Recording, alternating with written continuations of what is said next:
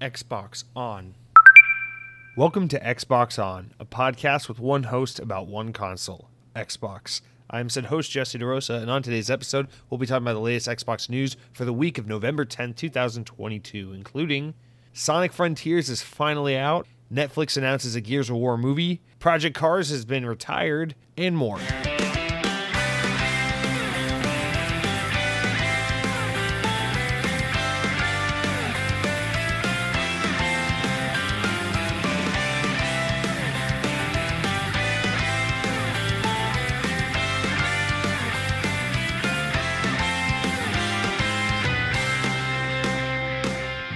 And on this day in Xbox history, in the year 2015, I'm sorry we keep using that year, but hey, lots of big games were coming out.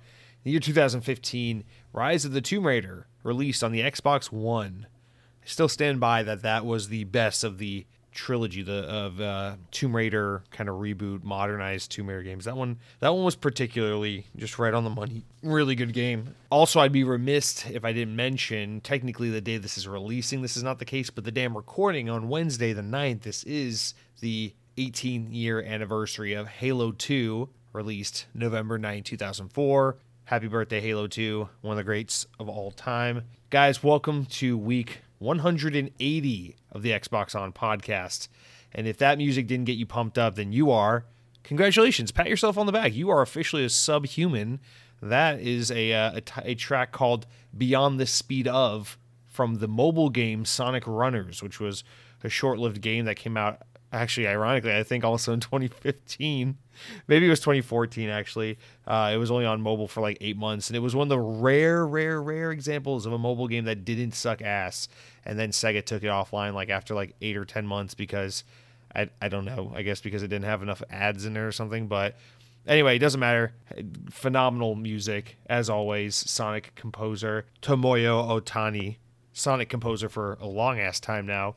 Phenomenal composer, makes some of the all-time great music in all of video games, and this game was no exception. And guys, the reason why we're using Sonic music instead of Halo music this week, while we do have some big Halo news, is because it is the official release week of Sonic Frontiers. Motherfucker, we finally made it. It only took us 11 months to get here, but we are finally at the most important game, without a doubt, for the year 2022. All you motherfuckers sitting around with your thumbs up your asses talking about Elden Ring and fucking Gotham's and Modernware and saving the world as a nobody and all the games you've been talking about and all the games all the time, God of War over on PlayStation. Fuck you. It's Sonic Frontiers. It always has been. It always will be. And now I can confidently and firmly say I was right. Sonic Frontiers is the greatest game ever made. Fuck you.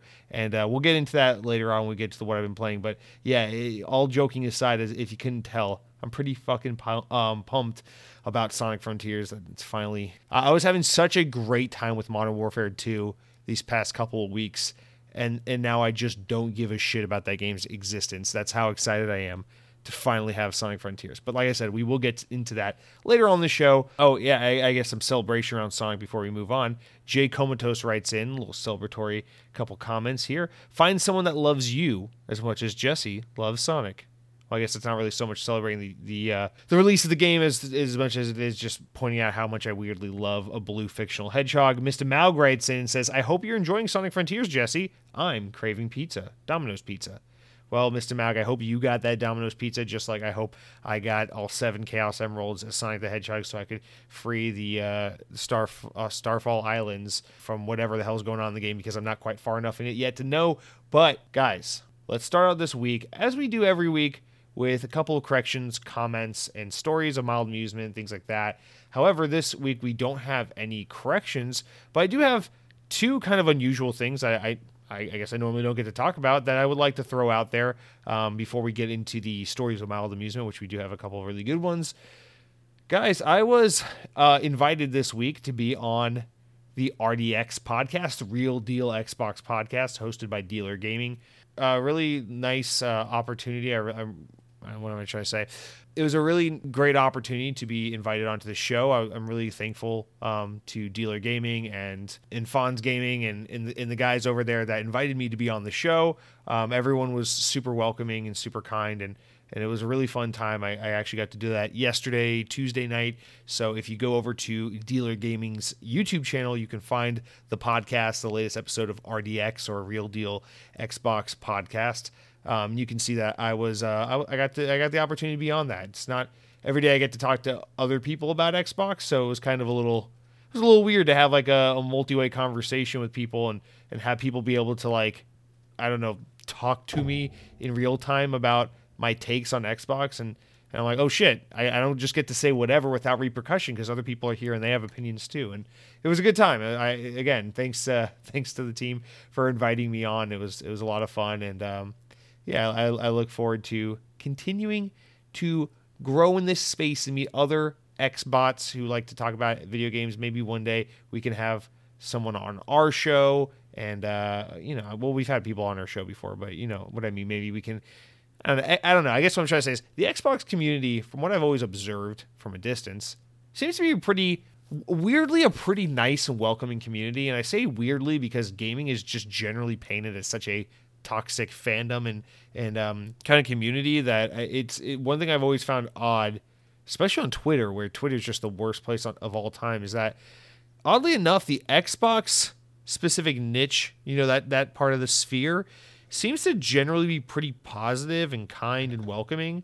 Now, don't get me wrong, there are those like stupid like Xbot, like console war fanboys. They're going to exist everywhere you go. You can't really ever fully escape them. But for the most part, I've always been a little bit not taken back, but surprised by just how nice and kind of how friendly everyone is with one another. It's not what I'd expect. Listen, I come from the Disney fan community where people will fucking call for your head on a platter if you don't like the latest churro that they've introduced to like the fucking donut cart at Magic Kingdom Park. Like, it's that serious over there in the Disney community. So I'm just not used to this much kindness. So anyway, again, shout out to the guys over at RDX podcast. Really great opportunity to be on the show. I really appreciate it. Had a good time. And if you want to check that out, you can go onto YouTube and take a look. I'll actually probably just link it into the description. So if you're listening to this podcast on YouTube or, whatever podcast services, there should be a link in the description for the show notes. So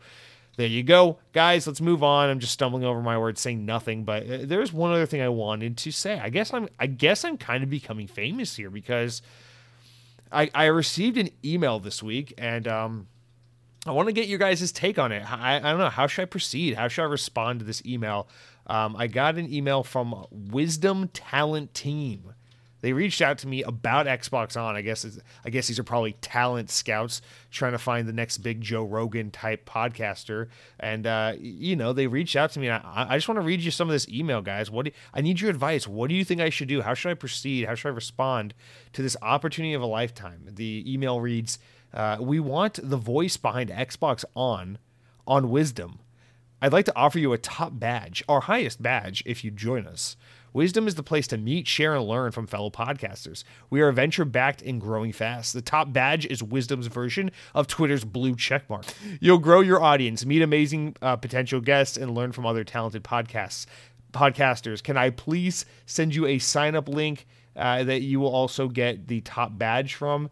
P.S. By joining Wisdom as a top badge, you will also get 500 Wisdom coin. Ooh, this is the interesting point. By joining, you'll get 500 Wisdom coin, our currency, our creator currency. Just let me know, and I'll send you the short sign-up link. So, guys, what do I do? I mean, at first I'm like, I don't really know. I'm not too social person. I have a lot of social anxiety. I don't want to really be meeting too many new podcasters. It just sounds like a lot for me to get out of my bubble and do that. But they really enticed me in the PS here where they said, if I join, I'll get 500 Wisdom coin. I feel like that would go really nice along with my stupid fucking dying monkey NFT and my my Dogecoin, my Ethereum. Not to mention they said they would offer me top badge, which is their highest badge. That would be, for those unaware, that would be equivalent of getting a blue check mark on Twitter. So, man, what do you guys think? How should I respond to this email? I just feel like it's going too fast. Is this what Kurt Cobain felt like when he was thrust into stardom? I mean, goddamn, it's crazy, man. But so that's an email I got this week, and I guess we'll table that for now. In the meantime, let's move on to our actual stories of mild amusement. Let's actually talk about some Xbox this week. You guys, Halo Infinite has some big news this week. Finally, the big winter update is here, and most importantly, finally, Forge mode in Halo Infinite. The update introduces co-op campaign, of course, via online because Couch Co-op got canned. The Forge open beta, the ability to do mission replay in campaign. All of these have been severely delayed again and again and again. So finally, this update is out. All these features are in the game. And 343 announced it with the following quote: "The winter update marks a major step forward for our game and for our studio. But this is just the first step in our evolution. The team is actively working on key player experience priorities across the game to address areas of feedback, and we are targeting another game update by the end of the year. Your support is greatly appreciated, and we can't wait to turn the corner with all of you in 2023 as we look to shorten seasons and add a more regular stream of content and bigger things to come." And of course, they're talking about Tatanka, which we'll get into later in the news. Yeah, they also added some new maps. They tweaked some guns and some balancing features. Apparently, the plasma pistol isn't so shitty anymore. So lots of things they added here and there. So it's a very big update. I haven't had a chance to jump in just yet, just because I've been busy with Sonic, just to be quite honest. But this is definitely something I'm going to jump into this weekend. I cannot wait to give Forge a try. I just think it's really, really unfortunate that, of all the time that they've had to give Halo the spotlight, man, if they could have had this ready over the summer when literally nothing was coming out, if they could have had this happen at the end of summer / early fall when basically nothing was happening, this would have been such a good boon to Halo Infinite. But unfortunately, they had to finally put Forge into the game right when Modern Warfare 2 came out and was a huge success. And we're just all completely distracted. Warzone 2 is about to be here, so it's all not great in terms of timing, but better late than never, I suppose. I just feel bad for Halo Infinite because that game at its core is so good, and I really wonder what kind of audience they'll ever be able to recapture now that they fucked up the first year of that game's life cycle so badly with its lack of content. But nonetheless, hearing nothing but amazing things about Forge, I can't wait to jump into it again, see what all the crazy dick maps people are making, and all the ways we can explore Andy's bedroom from Toy Story, but as a Spartan. And so really exciting stuff. Congrats to 343 for finally getting some of this stuff across the finish line. And yeah, me too. I am also looking forward to a better year for Halo in 2023. So that's the first thing. Second thing here is that, and this is from VGC, PS5 console exclusive Ghostwire Tokyo has been listed for Xbox on Bethesda's office wall. As spotted by, I never know how to say this. I only see it on Twitter. I never say it out loud. As spotted by Twitter user Clobril, an article showcasing Bethesda London's office on the website of Workplace Design Company area, which is now no longer on the site, showed an image of a large wall mural featuring Bethesda's games, including Ghostwire Tokyo. However, interestingly enough, the Ghostwire Tokyo art piece is listed the game as Xbox Series S, X, PC, PS5. No Xbox version of the game has been officially announced to date, but we can all safely assume that it will be coming likely in March once the game hits its 1 year anniversary, because Ghostwire Tokyo was part of a deal made between Sony's PlayStation division and Bethesda back before Microsoft had acquired Bethesda, which would see Ghostwire Tokyo as well as Deathloop be PlayStation exclusives at launch. Now, that all changed a little bit when Xbox bought Bethesda, which is why we saw these games come to Xbox just as soon as they can, or at least was the case with Deathloop. We saw it come to Xbox just as soon as it could in September once the game became a year old. And so now we're likely going to see the same thing happen this upcoming March when Ghostwire Tokyo hits its 1 year anniversary, which I'm really looking forward to because this is a game I particularly really wanted to play. So, yeah, that looks great. Now, next up, we got a couple quotes. We got one from Matt Booty, and then after that, we got a Phil Spencer one. So let's run through these quotes real quick. Not too much to talk about, but interesting enough to talk about for sure. That's why we put it in this top segment. From IGN, Xbox is still working on rebooting Perfect Dark and has acknowledged their stumble with Halo along the way. In an interview with Friends Per Second podcast, head of Xbox Game Studios Matt Booty touched on some long-absent reboots, explained timelines, partnerships, obstacles, and when he was asked about Perfect Dark and the leadership changes, the Xbox boss explained the partnership with Crystal Dynamics. Booty referred to the developer, the initiative, and Crystal Dynamics' efforts on Perfect Dark as a, quote, co-development, and made it very clear that they're equal partners in the game's development. This is to say Crystal Dynamics isn't on board just for the outsourcing of assets or other pieces of the project. Quote, it hasn't been so much leadership changes. It has been building a studio, Booty said. I think one of the most difficult things the last few years has been finalizing a big game on the scale of Halo or Battlefield during the conditions that we had. Those conditions, Booty reference, are changes to studio work due to COVID-19, and Xbox had noted that they had several methods workaround to attract talent since it began, but also stating that the tight code development is something that they'll have to do more of in the future, and we will see more of in the future. Not only that, but Polygon also highlighted that Booty's openness regarding Halo Infinite and its stumbles and the game stumbles at the launch through its update through the update cycle. He compared Halo Infinite struggles to classic runners making the mistake of tripping or stumbling as you cross the finish line, also mainly due to the Black Plague of 2019. Booty acknowledged the challenges around the remote work conditions, hybrid work, figuring out how to adapt, and the team sizes during the pandemic, calling it the worst case conditions trying to get games done. He praised the teams for getting it done and shipping games regardless, and shipping Halo in particular, acknowledging that some of those struggles became more apparent in Halo Infinite's long-term content plan, where Booty says Xbox fell short. So, all right, this is two very unrelated quotes from the same guy about two different games, so let's try to break these up and go through them real quick. First of all, on the, honestly, maybe this could have been in the main news segment, but on Perfect Dark, it's kind of crazy, man, because I don't want to say I assumed that Crystal Dynamics' involvement really meant a lot of like, okay, so the initiative is the core team. They're kind of directing, leading the project. This is their vision, but they need people to build art assets. They need people to play test. They need people to do level design, to carry out kind of the building of the game, the grunt work, so to speak. And I don't want to say grunt work because building a game is not grunt work by any means, but you know what I mean? It's like you have the visionaries and the directors and the artists and the guys creating what the game is going to be, the outline, the vision. And then the Crystal Dynamics guys are going to be your programmers, your testers, your artists, your all the people who are going to put the ideas and the sketches and the stuff on paper into practicality and develop it into a game. That's kind of more or less how I saw this project going. And maybe that is exactly what we're getting. But according to his quote, he's making it pretty clear like this is basically a 50-50 joint effort between the initiative, whatever the fuck that team even really means, and Crystal Dynamics, the guys that make the Tomb Raider games we were just talking about.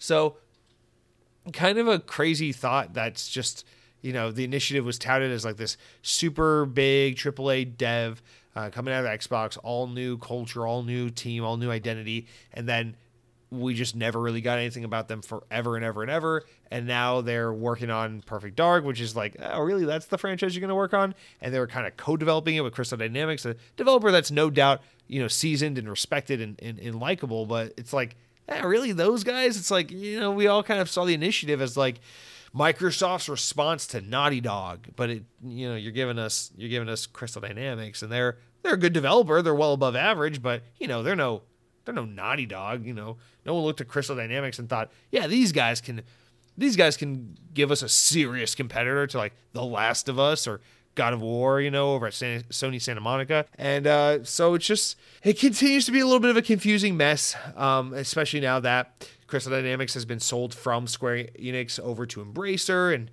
we all continue to wonder why the fuck wasn't Microsoft the one to gobble up these teams, especially because they're using these ex-American Square Enix devs to great effect between Fable and Perfect Dark, and just all of it just doesn't really make a whole lot of sense. But what does make sense is this kind of, this new world of game development we're living in where everything's consolidating, games are becoming super, super expensive to make, and teams are on and off projects left and right depending on various aspects they're working on, and it just kind of makes more logistical sense for them to lean into this whole like, hey, this team can help this team with this game during this time period, and then when this part of the game is developed, maybe this team can move on to this project, and just kind of be a little more flexible teams rather than like, hey, this developer works on this project solely alone, isolated for 5 years, and then they, whatever.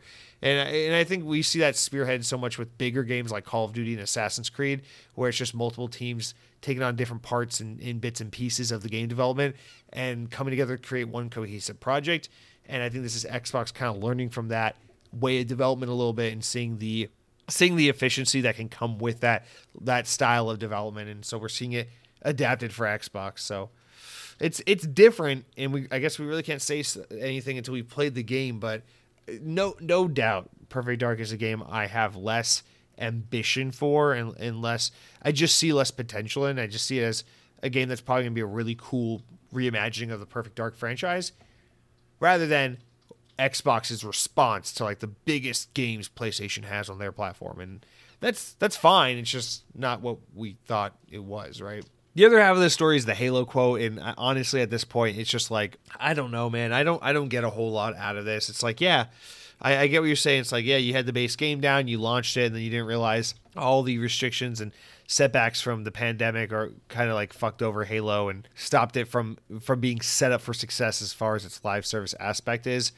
Kind of don't really buy that, because if you remember, they were trying to push this game out in 2020 when it clearly wasn't ready, and then they gave it an extra year of development, and it's like, what the fuck were you going to release in 2020 if what we got in 2021 ended up being super insufficient? I just feel like this is one of those, like, do the thing and ask for forgiveness later with Halo Infinite, where it's like, you guys knew damn well for the longest time that this game was never ready for market, and you pushed it out anyway because you wanted the 20th anniversary of Halo tie-in, and you wanted to have something big to go with your console relatively early in the life cycle, and you had this vision for where Halo belonged in the release schedule, and the game wasn't ready, but you were ready, and so you forced out the door, and you said, we'll ask for forgiveness later, and work, make everything up in the long run with all the content and support, and by not giving up on this game. And that's the honest to God truth with Halo Infinite, and honestly, the buck is going to stop with people like Matt Booty. So to me, it's just like, yeah, I appreciate you acknowledging that you guys fucked up, but also, like,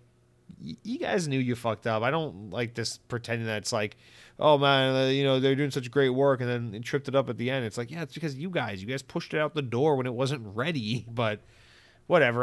We're not here to harp on Halo Infinite, especially not for those reasons, because that's been just done to death. It's just the quote, I guess, kind of falls on deaf ears just a bit for me. But that being said, this is kind of a somewhat of a mood point, just because this week it feels like kind of the beginning of the end of the darkest days for Halo Infinite, at least with Forge finally being here. At least for me, I think that's a huge one.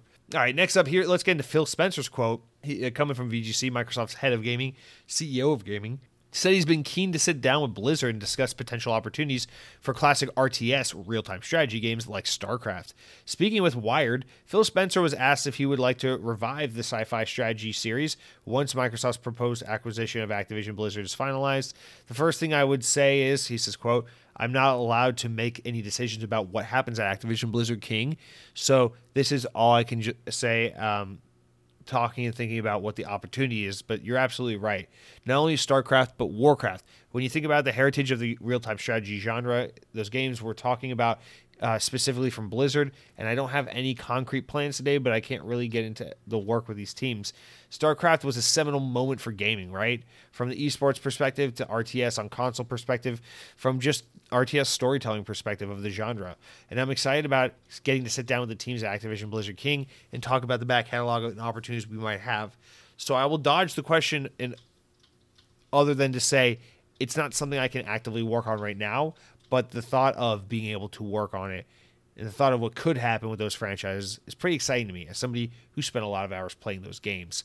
And so this is, typical Phil Spencer, a little bit dodgy, saying a whole lot of nothing, and he even admits he's being dodgy here. And I get it. There is only so much he can say. I do also believe that there is this desire to be like, guys, why the fuck did we make StarCraft 2? This is like an Xbox that officially owns Blizzard. Guys, why the fuck did we make StarCraft 2? The game was insanely mother effing popular forever and ever and ever and ever and ever. And then we just never made another StarCraft. What is happening? Why was this decision made? Who was like, yeah, let's just do Overwatch porn instead? And we just never, ever, ever got a StarCraft 3, a Warcraft 4, any of this kind of stuff. And listen, if Phil Spencer can be the guy to make us go from a Blizzard that just patronizes its fans and puts out mobile games to a Blizzard that finally gives us Warcraft 4 and StarCraft 3, then I will say maybe this deal was ultimately for the better, and I was wrong from the start, because honestly, Blizzard has such a good catalog of games that just don't get any. It's weird. They're kind of like Valve in that way. It's like you're just sitting on the IP. Meanwhile, Overwatch is over here with 35 million players at launch or since launch, motherfucker. But anyway, this is hopefully telling of where Phil Spencer wants to go in the future once they have more concrete control over these IP for the love of Christ, please let us get a StarCraft 3 and a Warcraft 4. It's just so it's so silly. Why are we about to get the 4th Diablo, but we can't get a third StarCraft? That makes no sense. Anyway, let's wrap up the stories of mild amusement with a bunch of Call of Duty Modern Warfare 2 updates. Speaking of Activision, from VGC. First, we'll talk about the sales. That's the first part here. Call of Duty Modern Warfare 2 continues to be the fastest selling entry in the long-running shooter series, according to publisher Activision. Having topped 800 million in sales in the first 3 days of availability, the game has now crossed the 1 billion mark in just 10 days. That's a good way to show you just how much games sell the majority of their copies at the very beginning, because 800 million in 3 days, and then the remaining 7 days got them 200 million more. So anyway, in doing so, it surpassed the record previously held by 2012's Call of Duty Black Ops 2, which took 15 days to earn $1 billion. So, wow, this game is selling better than Black Ops 2. It's not Black Ops 2 good, but it is selling better than Black Ops 2, so that's a huge achievement. Activision said over 200 million hours were spent playing over 1 billion Modern Warfare 2 matches across PC, Xbox, and PlayStation platforms in the game's first 10 days. So that is the first part. The game is doing incredibly well. It's doing FU well. It is on track to be the best performing Call of Duty of all time, which it's a pretty good game. You pair that with the fact that last year a lot of people sat out because it wasn't the Call of Duty people wanted. You pair that with the fact that this year there was a huge gaming drought where just not a whole lot was happening. You pair that with the fact of the brand recognition in the fervor people have for the Modern Warfare name. You combine it all together, that's one potent game, you know? But continuing on with the Call of Duty news, concerning the 2023 premium content we've been talking on and off about through rumors, Activision has confirmed that they intend to deliver a premium full release in Call of Duty in 2023. Although it's unclear what the form of the premium release will be for sure, Bloomberg previously claimed Activision has chosen to hold back the next mainline entry of the Call of Duty series, which is expected to be from the Black Ops developer Treyarch, essentially skipping a release for the first time in 2 decades. As we mentioned on the show, Bloomberg journalist Jason Schreier has claimed that the premium content cited by Activision is a significant expansion for 2022 and for the Modern Warfare 2 game. Schreier was quoted on Twitter saying, "Let me make this super clear. The next game by Treyarch is coming in 2024. Next year, 2023, there will be a Modern Warfare 2 premium paid expansion developed by Sledgehammer, the guys behind Vanguard." And by premium, a lot of people are assuming this means $70. It's supposed to have lots of content. Maybe that's why they call it a full release, but it is more Modern Warfare 2. All right, let's stop here for a second because this is the meat and potatoes, I think, of the Call of Duty news right now. I find this incredibly weird. I think a lot of us assume this is going to be, all right, it's going to be expansion to the campaign from the base game, right? So like a continuation of the campaign. And then it's going to be a bunch of multiplayer maps, like a whole new suite of multiplayer maps, maybe 10 or a dozen or so, right? A bunch of remade ones from old school Modern Warfare 2, a bunch of new maps, whatever the case may be, an overhauling of the progression system perhaps, or a bunch of new camos with some new guns. I don't know. But it's going to basically be the ODST to Modern Warfare 2, I guess. And that's been the assumption.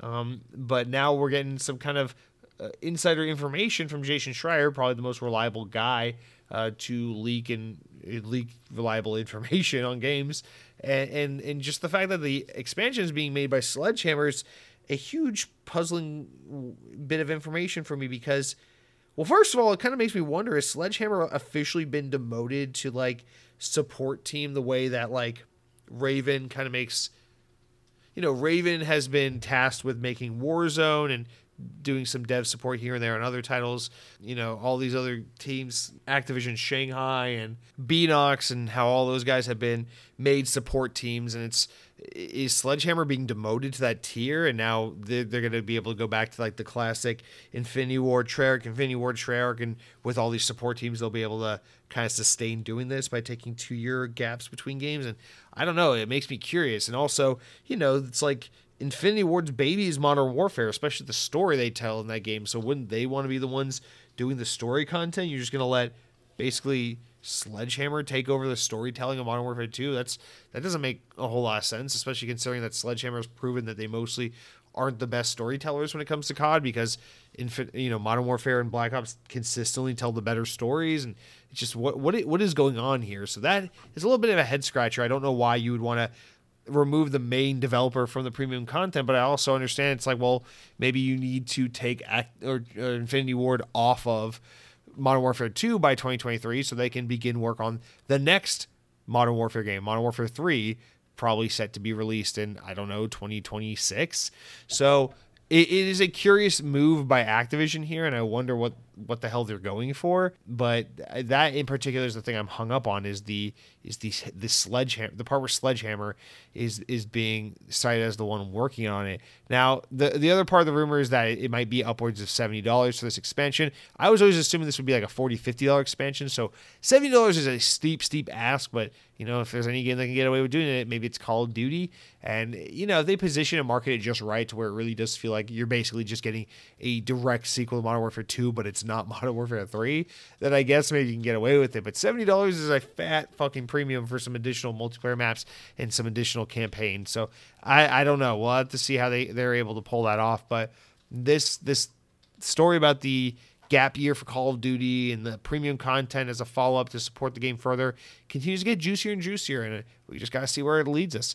And then finally with Call of Duty, the last bit of info is that Warzone 2.0 and Modern Warfare 2 Season 1 have been kind of outlined, coming out on November 16th. They've announced Warzone 2.0 will begin. The DMZ mode, which has been teased for the game, will be there. A couple new multiplayer maps, new weapons, new operators, so tons of new content to be looking forward to there. And that is when you can start with your prestiging, your season prestiging. So lots of shit surrounding Modern Warfare 2. Highly successful game. Congrats to Activision. It is a great game. I'm still enjoying the hell out of it. I've still played many, many hours of it. This game has definitely distracted me from going back to Halo as much as I need to get back to Halo, and rightfully so. It's a pretty damn good game. And Call of Duty is never as eventful or special as a new Halo game, but I will give Call of Duty some fucking credit. At least the game came out with a complete package, despite the many issues that this game does have. And granted, it does have some pretty serious issues. It's, at least it came with a full fucking multiplayer package and a full campaign to boot. So Call of Duty Modern Warfare 2 continue to be a good old time, but we've moved on to Sonic. So thank you very much. You can take your Warzone and shove it up your butthole. Okay? Now, that's it for all the stories of mild amusement and updates and all these kinds of things. Let's move on to the actual news, but you guys know how the story goes. We don't just jump right into the news. First, we got to talk about the games we've been playing this week, and you already know what I'm going to talk about. But before I can even talk about that, I do want to talk about what I've been eating this past week. And guys, what I've been eating, oh boy, have I got to tell you about what I've been eating. Well, actually, I kind of took an impromptu cruise vacation this weekend. One of the very nice benefits of living here in Central Florida is that I'm less than an hour away from a cruise port, and so it's very convenient and easy for me to just do something that a lot of it's take for granted, this thing that a lot of people would have to wait a long ass time for and plan around and fly and travel and coordinate to do, which is cruise. And so a buddy of mine and I were able to find literally a weekend cruise, like a Saturday, Sunday cruise that was like 45 minutes from where we are. So we just decided to hop on for the weekend and celebrate his birthday and have a good time. And so we went on a little 2-night Bahamian cruise. And boy, I gotta tell you, like until earlier this year, I'd never been on a cruise before. But this marks the second time now that I have cruised, and I just gotta say, it is my all-time favorite thing. It really is just the greatest thing of all time. There's playing a video game, sure. There's falling in love, sure. There's Disney World, whatever. But going on a boat and being stranded from the rest of humanity, cut off from all the technology that just bogs us down and makes us miserable each and every day, and being surrounded with nothing but just like ocean air and endless food. It's just one of the most special things in the world, and I just never really thought I would love this because my greatest, most deep-seated fear is the ocean. I fucking hate sea creatures, dolphins, whales. These things terrify me to fucking death. It's insane how afraid I am of these things. Just being on the ocean, being on the water. I always thought I would hate cruising, but no, it just feels like you're in a giant fucking all-expense-paid luxury hotel for a few days, and you just get a bunch of food shoved down your throat. And it's great. So want to give a shout-out to Royal Caribbean Cruise for feeding me well this weekend. I'm talking fucking... It's 1 a.m. You're in your little room. It's 1 a.m. You're laying in your little bed. You're watching There's Something About Mary on TV because for some fucking reason you think it's 2001. And then all of a sudden you realize, oh my God, I can just order room service as much as I want, and it's just included with my cruise. And so you pick up that phone at 1 a.m, and your body looks at you in the mirror because somehow your body, not your face, has eyes, and it's just like, fuck you. And you're like, fuck you, I'm going to do it anyway. And you pick up that phone, and you hit the room service button, you say, pepperoni pizza, buffalo wings hot with ranch, fucking chicken tenders with fries, Philly cheesesteak, chocolate cake. You say all the things, and it's 1 a.m, and your doctor's calling you, and somehow you have service out in the middle of the ocean. He's like, motherfucker, don't do it. And you're like, fuck you, I'm doing it anyway.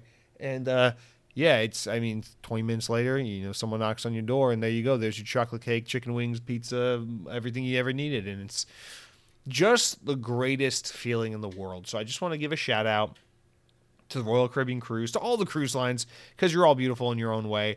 All you got to do is pay that admission fee, and then you just eat like a goddamn king as much as you want, whenever you want. The food is never exceptional. It's never more than, oh, that's pretty decent, but it's all included, and it's all what you want. So I am talking to you, coming to you live this week, 20 pounds heavier than usual, and I don't regret a single goddamn thing. I don't know why, but weirdly enough, the crab cakes were really good on that cruise ship, which is weird because I feel like decent crab cakes are hard to come by. But guys, that's what I've been eating. I've been eating a lot. If I could show you the pictures of my phone, because I really only take pictures of two things: my cat and the food I eat. And yeah, I'm fat. I'm fat right now. Fat in a good way. That's it for what I've been eating. But guys, let's talk about the real meat and potatoes of what's going on here, and that's the games I've been playing.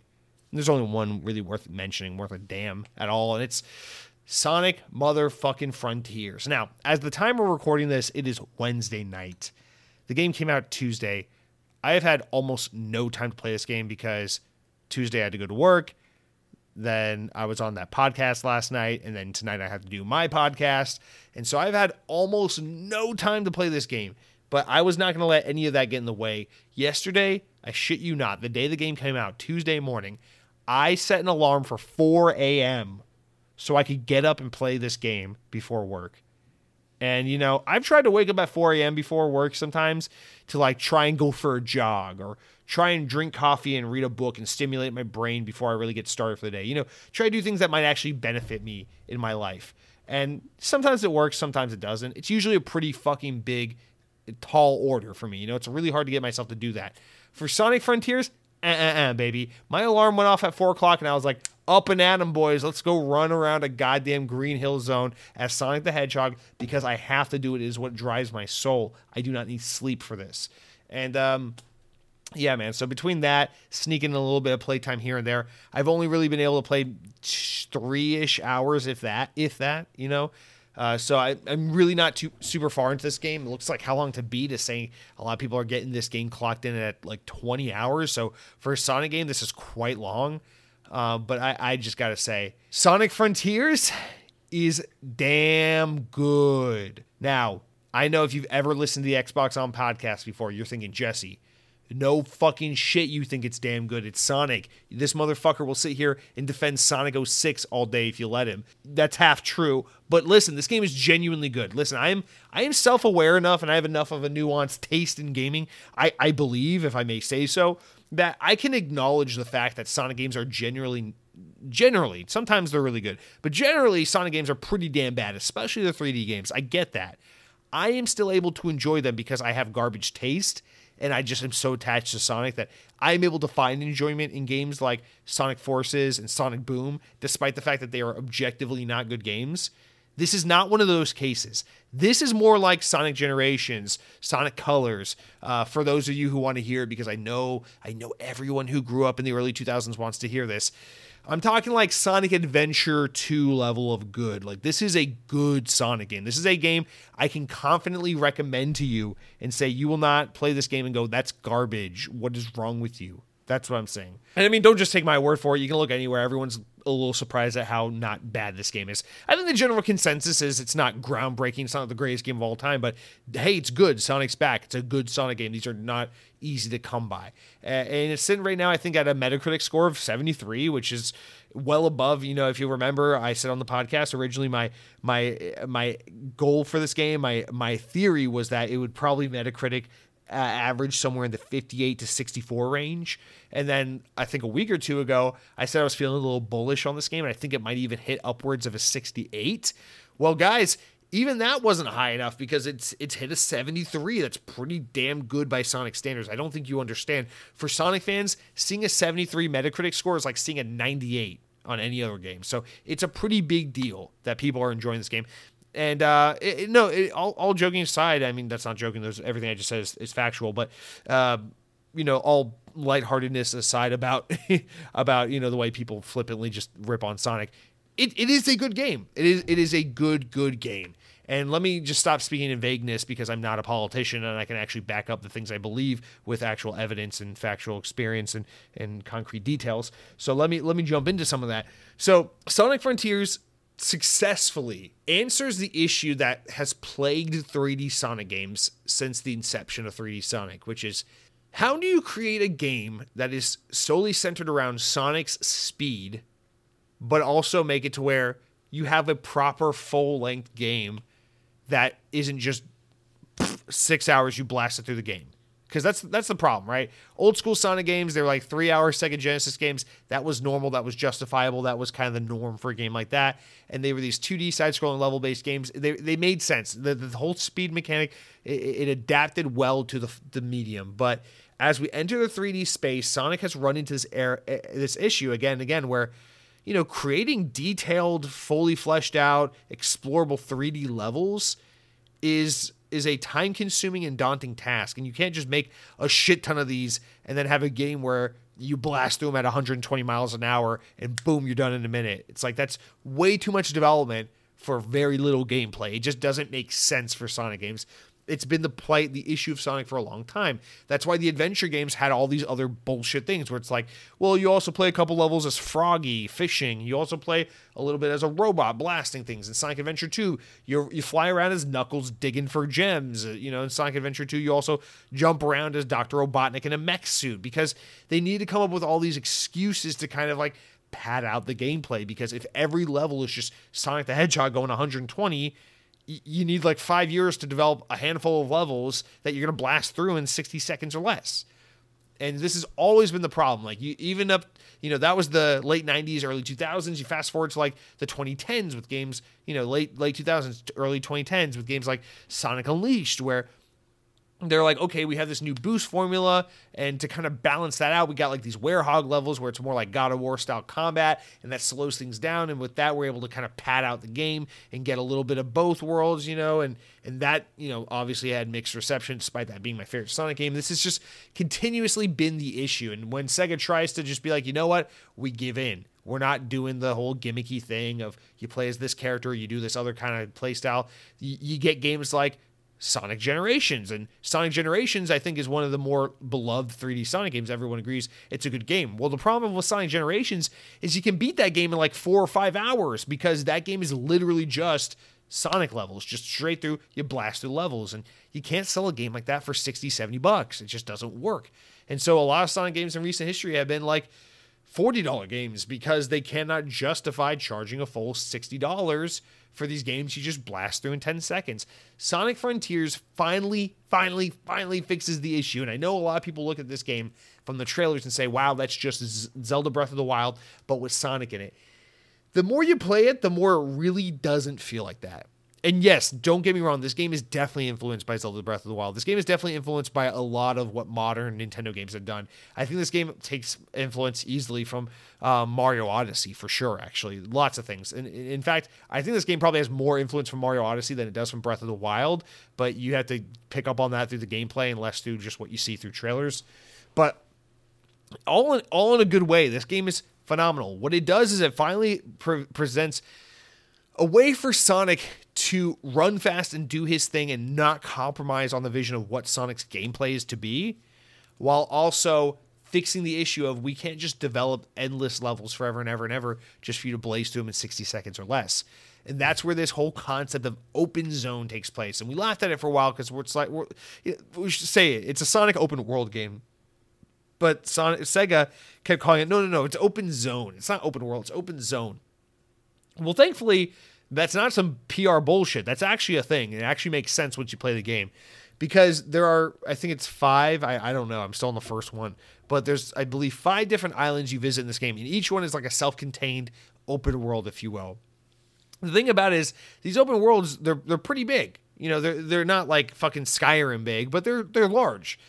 And the thing about it is they're so dense and compact with shit to do. The whole game is just like you run around like a fucking madman, and if you want to just beeline through the actual story content, the game's actually pretty linear despite being in an open setting. And that's one of the things I think this game gets right from the get that a lot of these games fail. This is a thing I think Breath of the Wild fails at so miserably. Is Breath of the Wild is such a beautiful, big, boring, empty world where nothing is alive and nothing does anything and there's no one to talk to, and there's nothing to explore. It's just you and physics in a giant map. And that's all there is to it. Sonic Frontiers isn't much different in that regard because it's not like there's just tons of characters to interact with and tons of side quests. No, it's not. It's Sonic. You run around, you collect things. It's basically like Mario in terms of it's just a collectathon.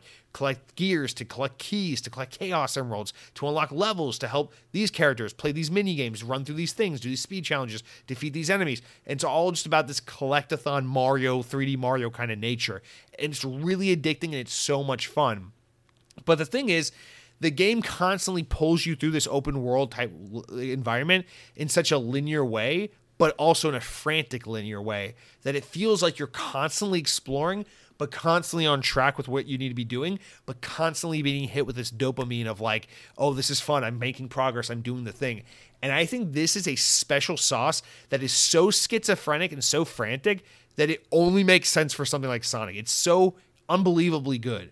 You think about a game like Far Cry, right? Far Cry, such a classic, pinnacle example of an open world game, right? Far Cry can be daunting. You can play it like I do, and you can just beeline through the story and just play main mission, fuck everything else, right? And you'll miss 60% of what the game has to offer because the game has so much to offer outside the main story. Whatever. You can play a game like Zelda Breath of the Wild or Skyrim, where it's like, sometimes I don't even know what I'm supposed to be doing in this game because it's so easy to just get lost. There's so many ways to just explore and find things. Sometimes it feels like you're getting nowhere. Sometimes it feels like you're doing nothing. And sometimes it feels like you're building your own stories and your own adventures, despite the fact that you're not necessarily playing the main quest, right? With Sonic Frontiers, it's like the game is constantly pulling you in all these different directions. It's like, fight this enemy. But fighting this enemy isn't like, it's not like just jump on their head and do a homing attack. It's like, No. Like this enemy can fly, so you jump on on the back of this enemy, and it has like this ribbon that runs through it, and you like run on it like Rainbow Road from Mario Kart, and you have to avoid its attacks, and then it's like a boss encounter basically. There's like so much nuance to how you fight this one enemy type, and if you defeat that enemy, it drops a gear. You collect that gear, then you run over here and you pick up these little Coco guys, and you bring them over to the Elder, and then that guy will help upgrade your speed and your defense, and then you run over here and you collect this other item, you give it to Amy, and she's going to help you unlock this portal. This portal is going to unlock a speed level. The speed level is going to be like a traditional 3D fast running Sonic level, and then within that level it's going to have a bunch of objectives. Beat it in this time period, collect all the red rings in the level, whatever, and that will help you unlock more gears or more keys. More keys will help you unlock the next Chaos Emerald. But the thing is, it's not just like, here's a map, do whatever you want whenever you want. You can do it that way, but the game will also kind of push you in the direction of how to get more things, how to do more tasks. And none of it's particularly hard. You're not going to constantly hit your head against a wall if this enemy's too hard or this challenge too difficult. I can't get this speed record beaten. It's all pretty doable.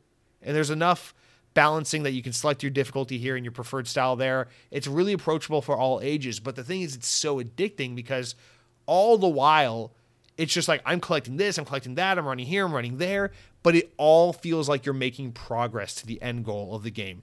And it all feels like it's pushing forward. And what really helps complement this is, for the first time in basically forever in Sonic, we have a compelling story to go with it. They hired Ian Flynn, the writer of the Sonic comic book series, to write this game. Thank you, God. I've read the Sonic comic books for a long time now. I literally follow these every month. I love this comic series. It's no fucking, like, I don't know, it's a show. It's no Game of Thrones, it's nothing riveting, but, it's a cool, fun story. It's clearly written by someone who has a deep passion for Sonic and the characters and the lore and wants to tell a compelling story within that. Is it an all ages, pretty easy to grasp story? Yeah. But does it feel like they're actually putting in effort and doing something and there's some interesting stuff going on? Absolutely. And it's cool because You're not just playing level after level after level, stop Dr. Eggman. It's like you're completing all these missions, and then you get some more exposition, and Sonic and Amy are chatting it up as you're doing these other things. So you're learning more about like what's going on and what's this mysterious island, how'd you get here, and who's behind all this. And you're kind of like having this mystery unfold as you're just basically doing these giant open world checkbox style objectives, but you're not getting frustrated and cock blocked constantly by a world that's like, explore me, don't, whatever. It's like, no. You're just running around doing all the shit. And it's an approach to a open world-esque game that just makes so much sense for Sonic.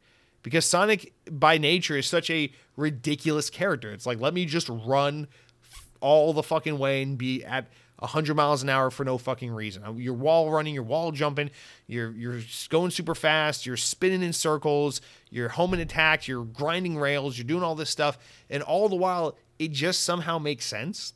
And it's just so fun and addicting. And I cannot believe they have before us a Sonic game that is just so fun and so addicting and so new and exciting.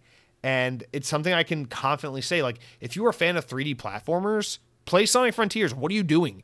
This is the 3D platformer of the year to be playing. And I know there haven't been many this year, so it's not saying much, but this is the one to have your attention drawn to. Like, this is a game you should be paying attention to. If you're a lapsed Sonic fan, let this be the thing to bring you back. This is a good game. You know, if you're a first-person shooter fan, if you're like a traditional, stereotypical Xbox, I play Call of Duty and Gears of War and Halo, and I don't want that stupid kid shit. I don't want Sonic. Dude, by all means, I understand. I respect that. Maybe this game isn't for you, but if you've ever been into Sonic, if you've ever been into 3D platformers, character platformers, whatever, this is one I say you kind of have to play. This is pushing the envelope forward, and I think it's insanely cool. It's insanely fun. Now, it's not all good news. There are some drawbacks. There are some issues. I think the art style is really not my thing. It's a little dull and drab and plain. And that makes me sad because, you know, Sonic has proven time and time again throughout history that it is one of the more colorful and exciting platformer games. I still say Sonic Unleashed has the pinnacle of what Sonic's aesthetic should be, with the kind of Pixar human characters and all these vibrant different worlds you get to travel to. And, you know, graphics used to be a huge point with Sonic games. This game's graphics are not particularly amazing because you can tell they were trying to develop the game with the Nintendo Switch in mind. So I'm not going to sit here and act like it's all great. Yes, you've probably seen the videos if you follow this game at all. Lots of texture pop-ins and things like that. Nothing that has really bothered me or ruined the game for me in any way, but it is noticeable and it is there. The game by default puts you on 4K 30 FPS mode. Please, for the love of God, go in and switch that to the 60 FPS 1080p mode because it's way better. It makes your gaming experience way better. But like, yeah, I have gripes. The game's not perfect, and I'm only 3 hours in, so I'm sure I have plenty of things to be frustrated with and to not love about the game as I progress. But I will say, as someone who's just such a diehard Sonic fan, I'm telling you, man, when it comes to gaming, there are 3 games that are going to make me piss my pants and drop everything to play. And it is a new Halo game, a new Sonic game, and a new Mario game, a 3D Mario game. And yeah, I mean, Sonic Frontiers, I'm just upset with myself that I didn't take time off work for this game because I'm loving it so much. Thank God we're having a tropical storm / hurricane here tomorrow because I think we're all going to be stuck at home here in Florida. So I'm going to hopefully, you know, barring any power outages, hopefully just play the fuck out of this game tomorrow. And it's just so good. So Sonic Frontiers, I'll probably have more to say about this game as the weeks go on because this is definitely going to be the thing that consumes my life. I'm just telling you right now, you know, I loved so many games I played this year. Nobody Saves the World still, I think, was probably the biggest surprise for me. It was my favorite game of the year up until this moment, but fuck you, Sonic Frontiers is my new number one. It's Sonic. It's what I want. This is the thing that just drives my soul and makes me so happy, and I'm very, very happy with how this game has turned out. So go ahead, give it a try if it's something you're curious about. Fully recommend if you're a lapsed Sonic fan or if you're a Sonic fan in general, you got something really exciting to look forward to. And if Sonic's not your taste, that's fine. We got other games to talk about. So let's move on to other games by moving into the actual news segment from this point. I think we got our first story here is very Xbox centric. So maybe this will help bring you back to life if you were just needing to be resuscitated after listening to me blabber on about Sonic for 20 minutes. So guys, take a deep breath. Just because Sonic goes fast doesn't mean I have to go fast. We can slow down. All right, let's get into the news. All right, our first news story of the week. This is very Xbox-centric. VGC reports that Netflix have announced plans to release a number of Gears of War projects, including a live-action film. It is said that the movie will be followed by a Gears of War adult animated series, and possibly further projects. The news was revealed on Monday to coincide with the 16th anniversary of the Gears of War franchise. Streaming giant Netflix has said that it's partnered with first-party Xbox studios, the Coalition, to adapt the franchise to film and TV. Actor Dave Bautista, who has appeared in Gears 5, has previously expressed interest in portraying the series protagonist Marcus Phoenix in the film adaptation. Man, how long has it been? It's kind of crazy that this is happening because we waited so long for the Halo movie, the Halo show, whatever, to finally come out. It's switched hands a million times. The concept's changed a million times, but finally we got that Halo show. Was it worth it? No. In fact, the longer we go that removed from that show, the more I realize I really dislike the Halo show. But the other one is the Gears of War show, or the Gears of War movie we've been waiting for forever. And hey, it can't be much worse than the Halo show. Let's put it that way. But no, I don't know, man. It's hard for me to be excited about these kinds of things because although this is huge news and I love Gears of War, I just can't get excited about video game movies. They're almost never good. They're almost always pretty damn bad. And the fact that it's going to be live action is just... and Netflix isn't going to want to drop top dollar on it. I mean, is it going to be one of their more well-funded projects? Probably. But do I worry about how bad the CG on the Locust are going to be? And yeah, I do. It's probably going to look like absolute dog shit. This is why, fantasy stuff like The Witcher kind of works out live action because it's a lot of like filming shit in the woods, but there's more like sci-fi, grim shit, future shooter crap. I don't know how it's going to fly live action unless you pump just an ungodly amount of money into this, and I just don't think they're going to do that. However, on the other side, we got the animated series that's supposed to follow the live-action movie, and that I'm all on board for. In fact, Netflix has made a name for themselves with the Castlevania show, with the cyberpunk anime. They've been shown that they can do animated video game-related content very well, especially TV shows, and I love the idea of an animated show for basically anything we have in video games. I would have loved the Halo show if it had been an animated TV show. Gears of War being animated, I think you can't go wrong. The thing is, when you do animated, you don't have to worry about all the constraints of shitty CGI. You don't have to worry about all the constraints of shitty acting. So much of the visual style of the animation can make up for the otherwise subpar storytelling if the writing isn't particularly great. It's just... animation is just it lends itself so much better to the stories that we get and the characters we see in gaming. And I just think trying to do live action and take yourself too seriously almost always ends up backfiring. So it's really not a great idea, but here we are. We're going to get it anyway.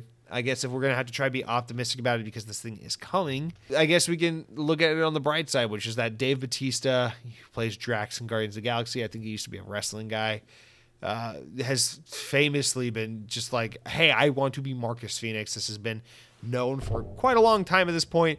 And so I think it would be kind of a massive missed opportunity if they do not try and get this guy in the role. I think he is kind of the perfect fit for Marcus Phoenix. So it really just doesn't make sense not to do it. But I will be interested to see if they just end up going for whoever the guy that played Master Chief is again. Maybe they just use him again.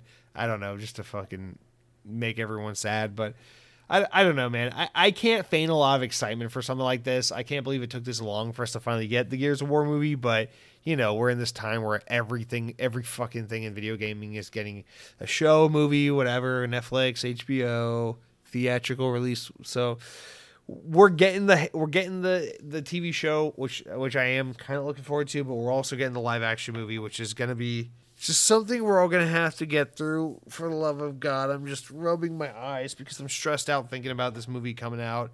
And yeah, I guess maybe it will make non-gamer related people familiar with the Gears franchise. I understand that can be a boost. But the other thing I wonder is maybe, man, I kind of hope this isn't the case, but I wonder if they want to maybe coincide the release of this movie with whatever the next Gears of War game is, in which case, we might have to look to this to kind of get an idea of when we're going to get more Gears of War in the video game. So that's another thing to consider. Yeah. So look forward to Chris Pratt in Guardians of the Galaxy, coming soon to a theater near not you because it's Netflix. All right, next up, guys, let's talk about Diablo 4. This is probably the bigger news of the week, but Gears of War, how can I not put that in the number one spot? Windows Central reports Diablo 4. Yeah, this is a scoop from Windows Central, from Jez Corden, so let's give credit where credit's due. Diablo 4, also known as Diablo 4, is already officially slated for a 2023 release, but now we have a narrowed down specific month. The game could be launching a little sooner than perhaps many had expected.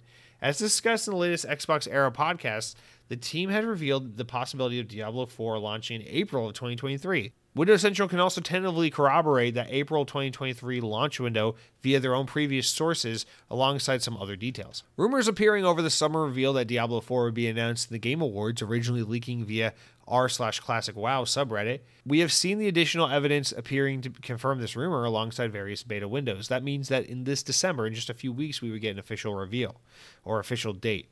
According to Xbox Era and Windows Central sources, Blizzard is planning a sizable marketing blitz for Diablo 4, starting at the Game Awards 2022 with the game's launch in April. Launch window should be revealed at that point. Additionally, pre-orders should be open to during the show, including various digital and physical editions of the game with goodies for hardcore fans to collect. If the information is correct, a beta for those who pre-order the game should be available sometime in February. Although there were likely little doubt about this, Windows Central can confirm that Blizzard is planning a season-based live service for Diablo 4 supported by microtransactions. The company has previously discussed in the official blog posts. According to Windows Central's information, Season 1 is tentatively scheduled for Quarter 3, despite the game's launching in April. So maybe looking for a Halo Infinite approach. Anyway, all joking aside, so Diablo 4, I don't know why I just was so taken aback by this. Because in my head, I was just like, oh yeah, Diablo 4 will be a big fall title, but it looks like it's coming out in April, which I think is kind of really an excellent time for Diablo, because the beginning of the year is looking really busy with like February and March and all that. April's never a particularly busy time, so this is a really good time to get something out there and let it breathe a little bit. And then as we start to head into the slow summer months, you have this live service Diablo title to kind of help it shine and live on and kind of do strong throughout the year. Whereas, you assume through the fall, that's when you get to your Starfields and your games like that, which are going to garner a lot more of the attention away from a title like this. Not to say that Diablo and Starfield necessarily are one-to-one competitors, because I don't think for a fucking second they are. But, you want to, especially if you're Xbox and you're in the process of acquiring Activision Blizzard, you want to be able to push this game hard on Xbox and have it be a little bit separate from your other big titles of the year, because regardless of how the acquisition goes, remember Activision Blizzard have a marketing deal with Xbox for Diablo 4, so you want to be able to split that up. This gives you something to really push for Xbox in the springtime, so that in the summer, hopefully you can get Redfall out, and then in the fall you can get Starfield. So I don't know. I think this is a really ideal launch time frame for this game. That is until everything in February gets delayed to April, and then this game gets delayed till June. But we'll have to wait and see how that inevitably rolls out, because everything does get delayed these days.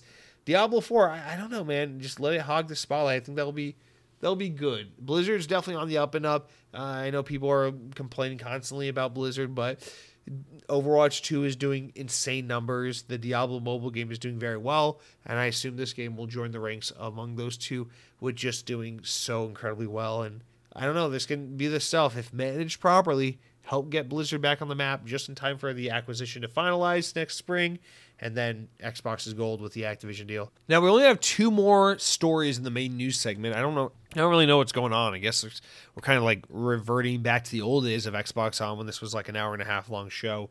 Can't have that happening, guys. Come on, we got to find a way to drag this out. But let's get an update on Halo Infinite's Battle Royale mode, codenamed Tatanka.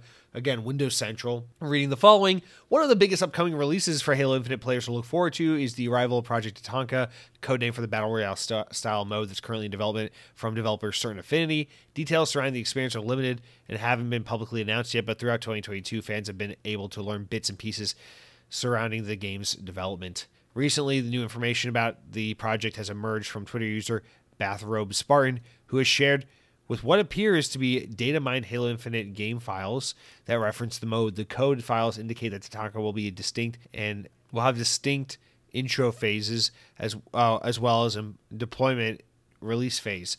The players will begin each match by dropping into the map in a pod, similar to the ones used by Halo's ODSTs, while squads will deploy as a team. Each member of the team will have an individual control over their drop pod, so that they can choose exactly where they'd like to drop. The data mine info also revealed that Tatanka will be joining an in-game progress up until the development phase, giving players the ability to join with their friends ahead of the start of each match. We also Windows Central also learns that unlike other Battle Royale modes, that start you off with no weapons at all, Tatanka will equip everyone in the lobby with an initial loadout that players will be able to fight with until they are able to find better gear. Very Halo-esque. While leaks like these should always be taken with a grain of salt, sources that communicate with Windows Central familiar with the development of the title have confirmed that this will indeed be a drop pod like Seb. Additionally, we've also heard that the ability for players to earn spawn tickets is being teased ahead of the ambitious mode's launch, though whether or not the feature makes it to the finalized version of the game is yet to be seen. Currently unclear if Tatanka will arrive and become part of the Halo Infinite content suite. It could arrive during Season 4 of mid-2023, but there's no mention of the mode or anything like that for a roadmap for March of Season 3, but it could also be possible that we may not see the Battle Royale launch until 2023 at the end of the year or even 2024. Ultimately, we won't know anything for sure until Microsoft 343 Industries and Certain Affinity publicly reveal the project to the world. Now, what do you think about this project being announced at the Game Awards? I feel like that would be a good idea to tease this.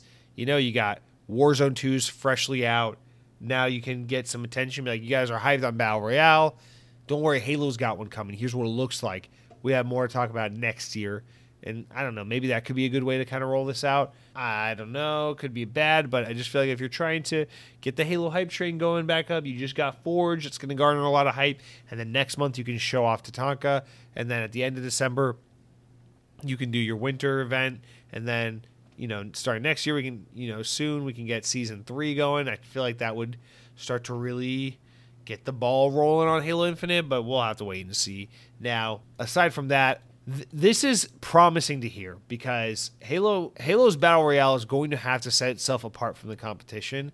And now there's a lot riding on this project because if it's going to release as Halo Infinite, which I still firmly believe, I really hate these rumors about it being released separately, unaffiliated with Halo Infinite, because it just drives me nuts to think about it that way. I don't know why. My brain cannot process it. So I keep thinking of it as a part of Halo Infinite, a core tenet, a core pillar of the Halo Infinite experience. And to me, it's like, Halo Infinite already is kind of fighting on its heels a little bit because it's had such a massive content drought that it's unable to keep up and remain relevant in the minds of players, even those who enjoyed it. So in order for this game to not only be big, but to also retain players, you really have to find a way to carve your mark in the Battle Royale space. And I think these are kinds of the little things that we're starting to see. That's like, yes, that's how you do it. That's how the ODST drop pods, what a touch, what an obvious thing you have to take advantage of, stuff like that. The respawn tickets, just kind of like interesting ways to take the conventions of a Battle Royale and make it a little different. I love the idea of the equal starts, that one in particular. I'm like, that's so Halo.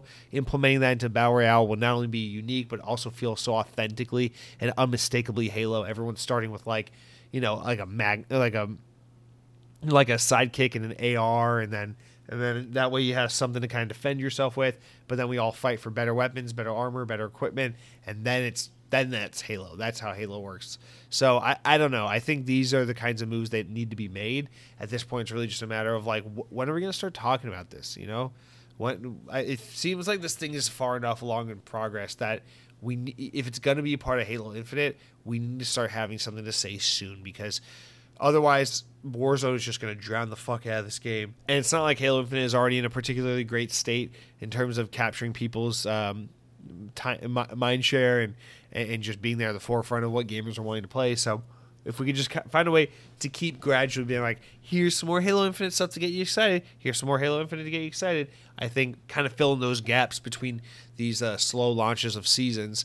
And then once Season 3 hits next March, boom, now you're on easy streak, because now the stuff is starting to come. It's starting to trickle. Season 4 won't be too far after that. New maps, new modes, new guns, new balancing. Keep it going, keep it going, keep it going.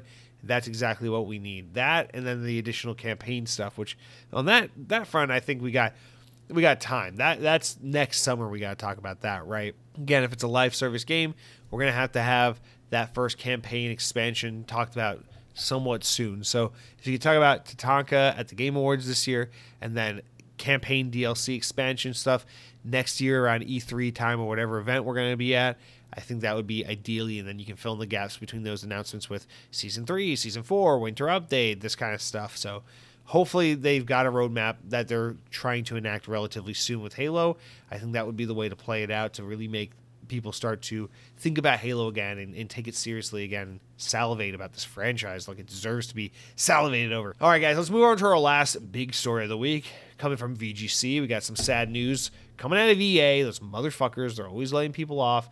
EA have decided to end the Project Cars series. There, I said it. Actually, they're not laying people off, which is a good part. We'll get into that in a minute. In a statement made to GamesIndustry.biz, the publisher confirmed that the series would come to an end, with Slightly Mad Studios staff being moved to other EA sports and racing games where possible. Slightly Mad was acquired by Codemasters in November of 2019 for $30 million. As part of a deal, Codemasters retained the rights to the Project Cars IP. Then in 2021, Codemasters was acquired by EA after giving EA the rights to all of the Codemasters' existing IP, including Project Cars. Quote, following the evaluation of the next Project Cars title and the long-term growth of potential, we have made the decision to stop further development of the installations of the franchise, EA said in a statement, continuing with, decisions like these are very hard, but allow us to prioritize our focus on areas where we believe we have the strongest opportunity to create experiences that fans will love. We are focusing our strengths in the racing portfolio, particularly licensed IP and open world experiences, and we're expanding our franchises to be more socially led with long-term live service that will engage global communities. Games are at the heart of sports racing entertainment. With the shifting fan expectations, we recognize the need to evolve our games beyond pure play, providing experiences fans will also want to watch, create content with their friends, and so on. We are working with everyone impacted by the decision to take them in a suitable role across EA Sports as a racing portfolio, as well as parts of EA wherever we can. The original Project Cars was released in 2015 and was critically acclaimed for its attempt to create a realistic driving experience. In 2017, a sequel was released, which received similar praise with a 140-track layout and 60 locations and 189 cars to choose from.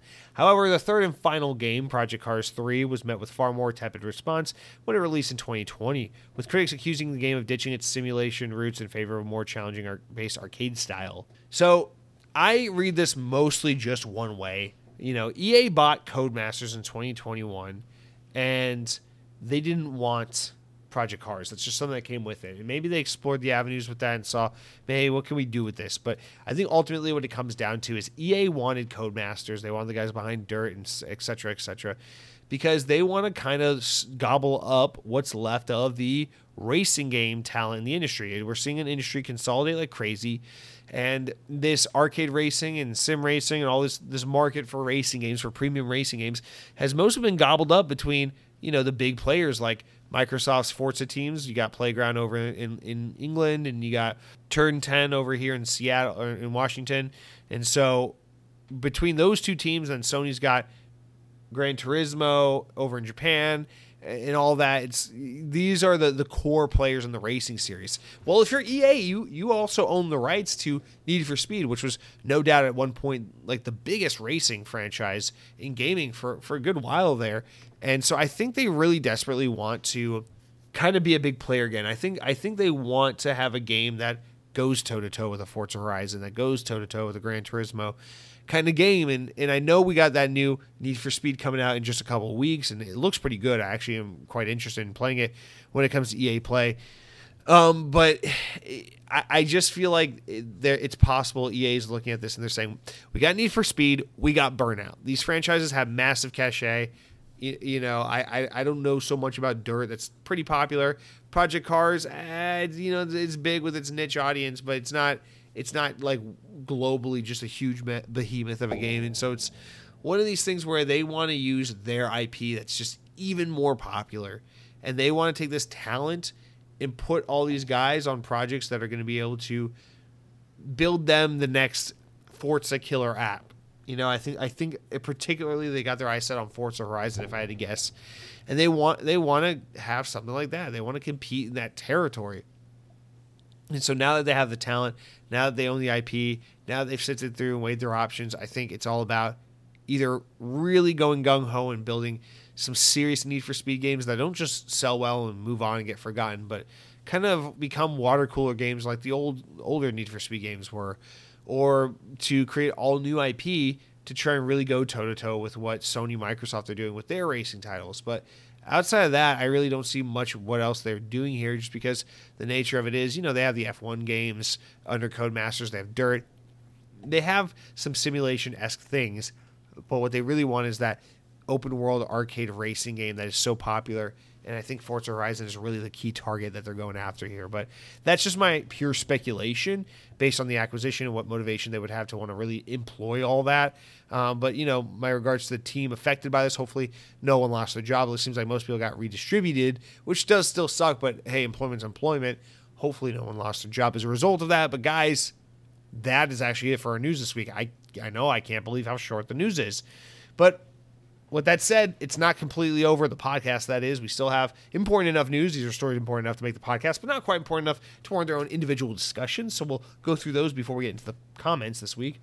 A couple of quick ones. Actually, we got a decent list here, but we'll run through them because nothing too exciting. Overwatch 2 has topped 35 million players in its first month, according to Activision Blizzard. That's kind of gross. Next up, VGC reports Microsoft is considering allowing players to reduce game performance in order to save energy. As reported by Windows Central, the survey on PC version of Xbox Insider app asks players about energy efficiency and includes a number of questions on how concerned players are able to use energy. A number of these questions refer to the possibility of letting games drop in performance in order to use less processing power, therefore saving energy.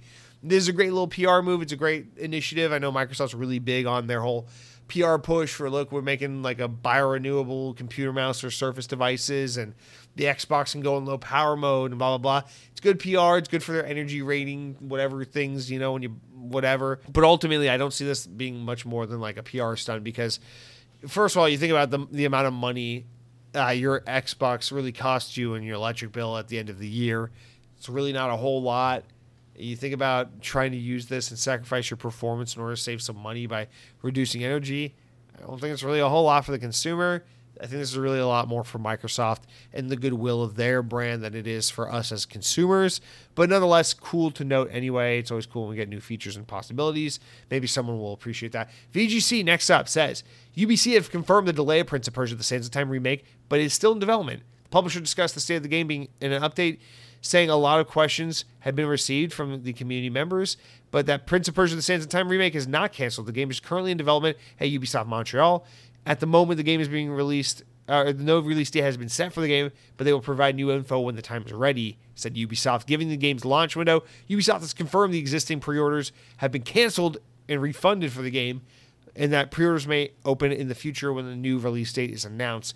Remember, this game was removed from that Indian developer of Ubisoft that we've never really seen or heard from before.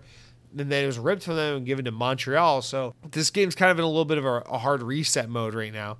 I can't remember the name of the Ubisoft team in India, but they basically had this removed from them and given to the Canadians. God damn it. Next up, IGN relays publisher Take-Two Interactive have announced a milestone for GTA 5, which is that it's sold 170 million units life to date since September of 2013, while Red Dead Redemption 2 has hit the 70 million sales mark. That game came out in the fall of 2018. Massive fucking numbers. All right, here's some gross NFT info back to back. FIFA have announced that the first game that they're using in branding following the end of its long-time partnership with EA Games will allow a 3.0 blockchain title.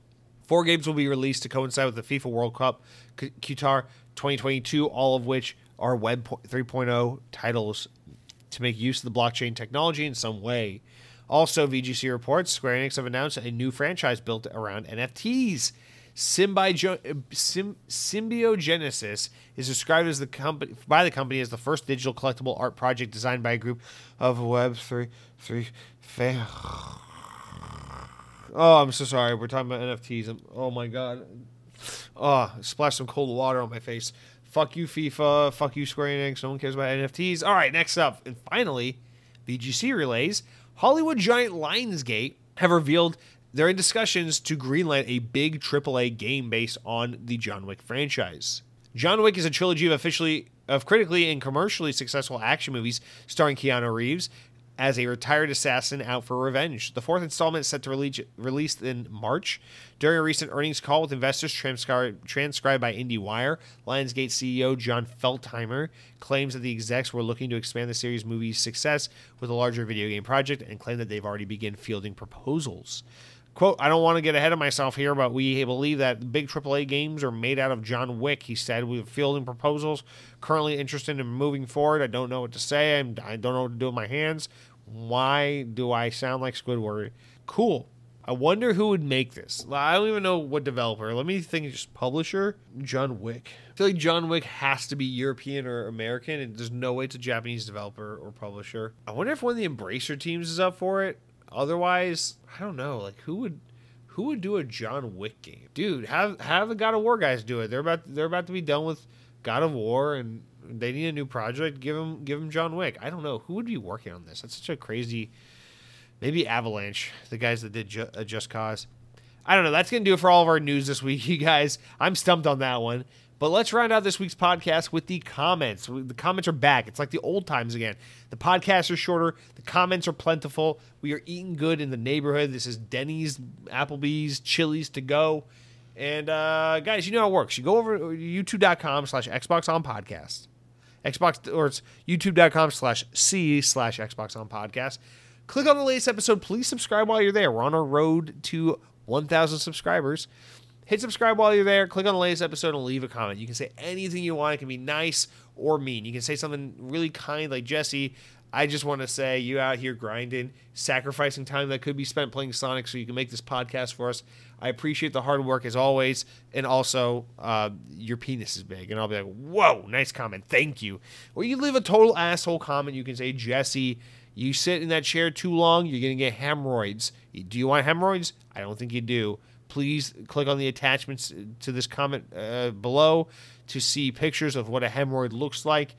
You are, in fact, the hemorrhoid of Xbox Podcast. And I would say it's a little harsh, maybe not entirely unfounded, but thank you for writing in nonetheless. Unfortunately, no one called me a hemorrhoid this week, so we're just going to have to move on and make do with what we did get. But we do have a couple first-time commenters, which I want to say thank you to. First one being Sean Ferguson, who says, hey, Jesse, first-time commenting. First-time commenting, this understand your love for Taco Bell, but I only eat it there when I'm drunk.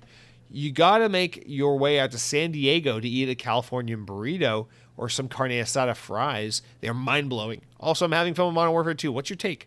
I try to listen to your podcast every week. Keep up the good work. Thank you, Sean. I appreciate the comment. Very kind of you for writing in. Taco Bell is good when you're sober. I'm here to say. But, yes, I understand it's good drunk food as well. I understand it's how it's often utilized.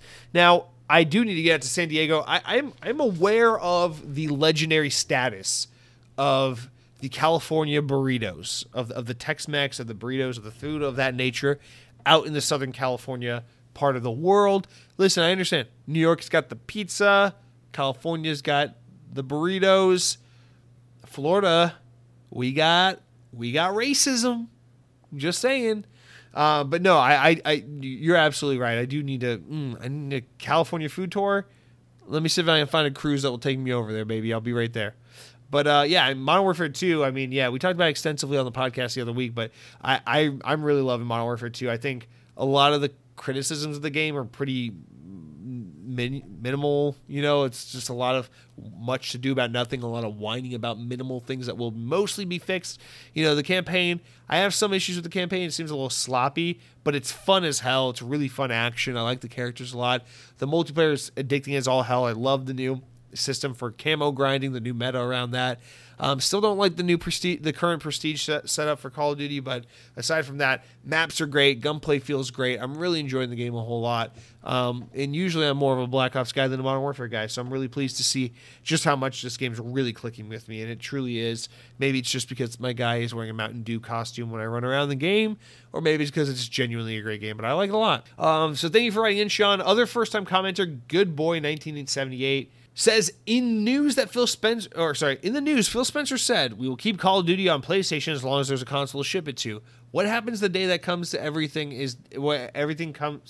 what happens when the day comes everything is digital and just streamed from the cloud? Will he still share with PlayStation? Just a thought I had. Also, Burger King Ghost Pepper Whopper is great. Same goes for Arby's Diablo Chicken. I've not tried the roast beef one yet. Whoa, slow down. That's a lot of sandwiches. I have not had a fast food yet. I do watch Review Bra on YouTube, and I did not hear great things about the Ghost Pepper Whopper, or maybe I'm thinking of a different item. I could be mistaken. But on your recommendation, I'd like to try them out. So many calories, so little time. You know what I mean, man? But thank you for the food recommendations.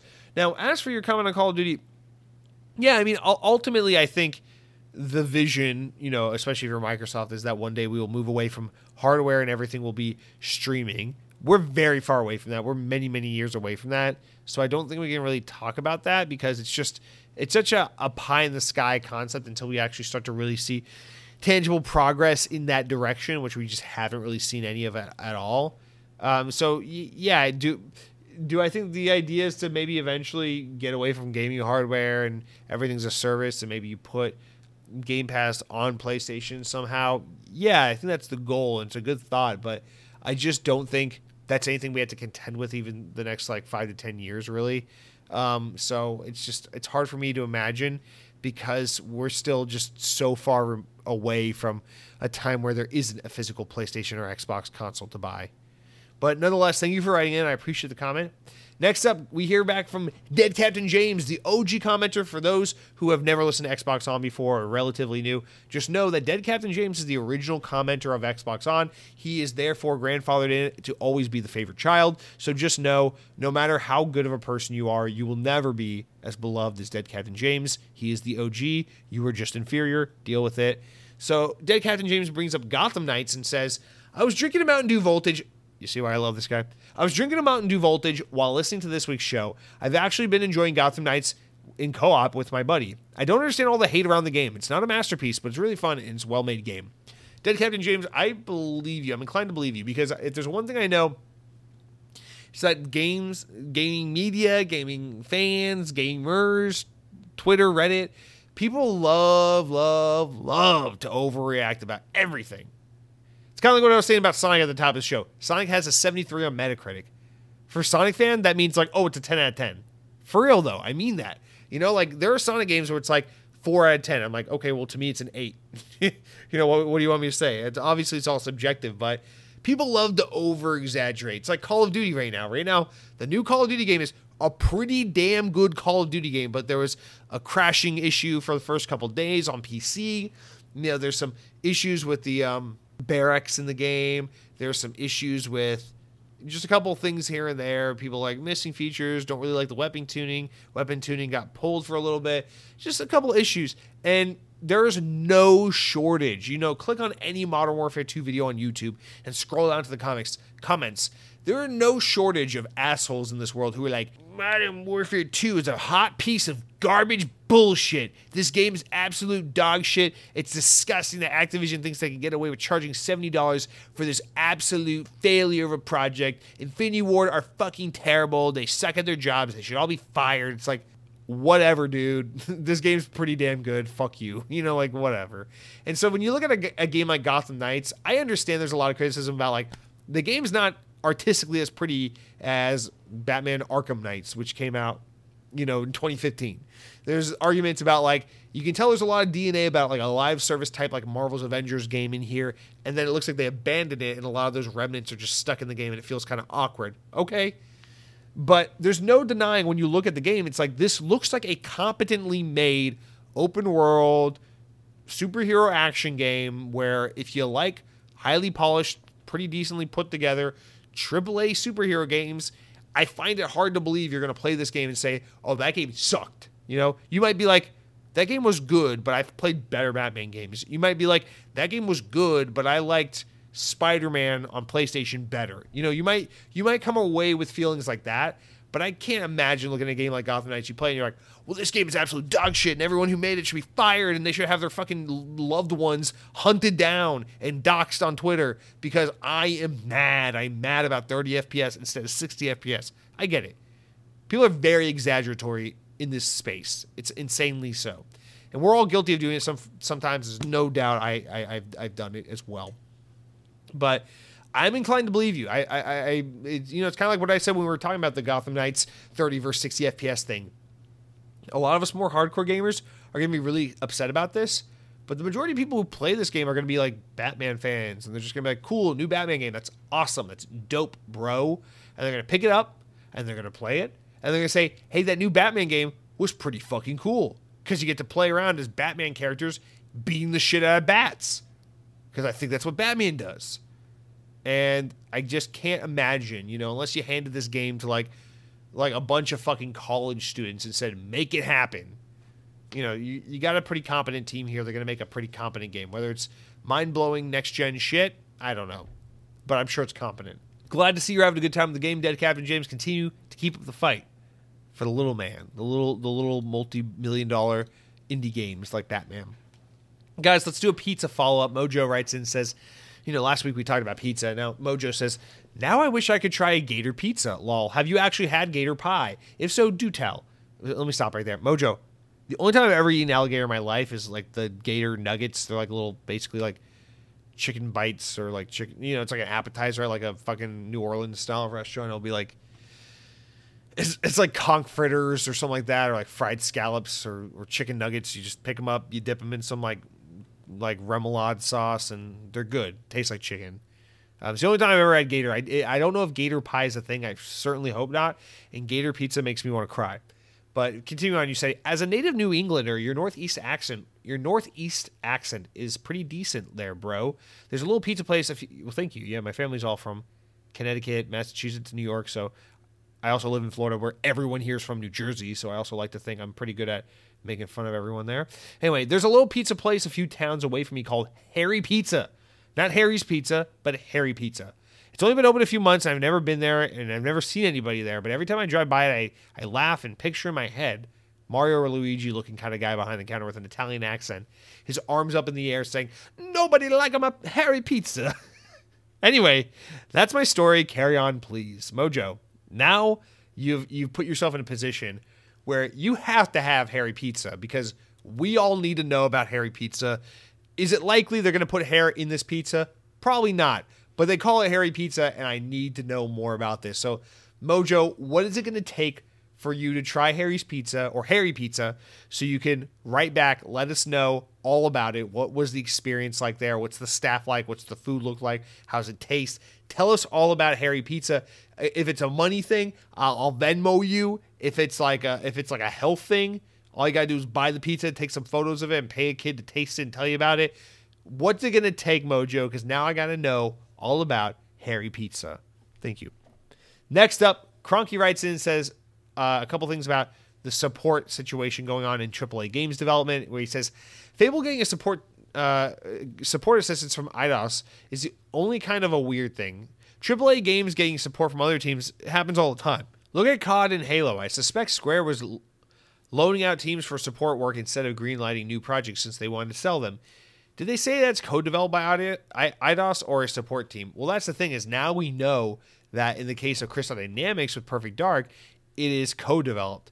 With the case of Eidos and Fable, we don't know if that's a support thing because it hasn't been officially announced yet, so we don't know what that nature is like. But can you imagine Eidos being a co-developer on Fable with Playground? That is such a insane mashup of developers to IP. That makes no sense, dude. That's like, let me just try something off the cuff. We have DICE, the developer of Battlefield, and Blizzard, the creators of Diablo. Okay, you follow me? And they're making a sequel to Ubisoft's underappreciated Starlink Battle for Atlas. I'm sure none of you remember what the fuck that game is. Shout out to 2018. Actually, Sonic Frontiers reminds me a little bit of that game. I forgot to get into that, but whatever. I don't know. It's kind of crazy, but yeah, I don't even know what we're saying. Let's move on with life.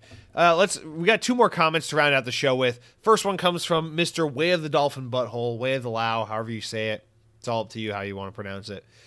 Yo, sorry I haven't commented in a while, but now I got Fridays and Saturdays off, so I guess what my first thing I'm going to do is Thursday morning, I'm going to freaking comment on this podcast. That's what I'm going to do, and I'm going to tell you what you should be named. You should be named Seamus. What? Just kidding, man. You're awesome. I love the podcast. It's great. I think the dynamic duo of Cronky and Jesse is great. I know it really doesn't have anything to do with the podcast, mostly because you guys spoke about you spoke about it on the last one, but I really think the reason that Gotham Knights is so bad is because the gameplay sucks ass. If they had taken care of this and made it a lot better, I think people would like it. Well, guys, I hope you're all doing well, and I'll see you on the stream next time. Maybe Jesse will finally play something besides Call of Duty or Halo. Yes, I'll play Sonic. Not that the games are bad. They are great games, but every once in a while, you need to spice up your life. Playing games is kind of like being married. You got to spice it up sometimes. Jesse, just kidding. I've never been married. I wouldn't know anything about it. Well, anyways, guess everyone take care. Stay safe. Best wishes.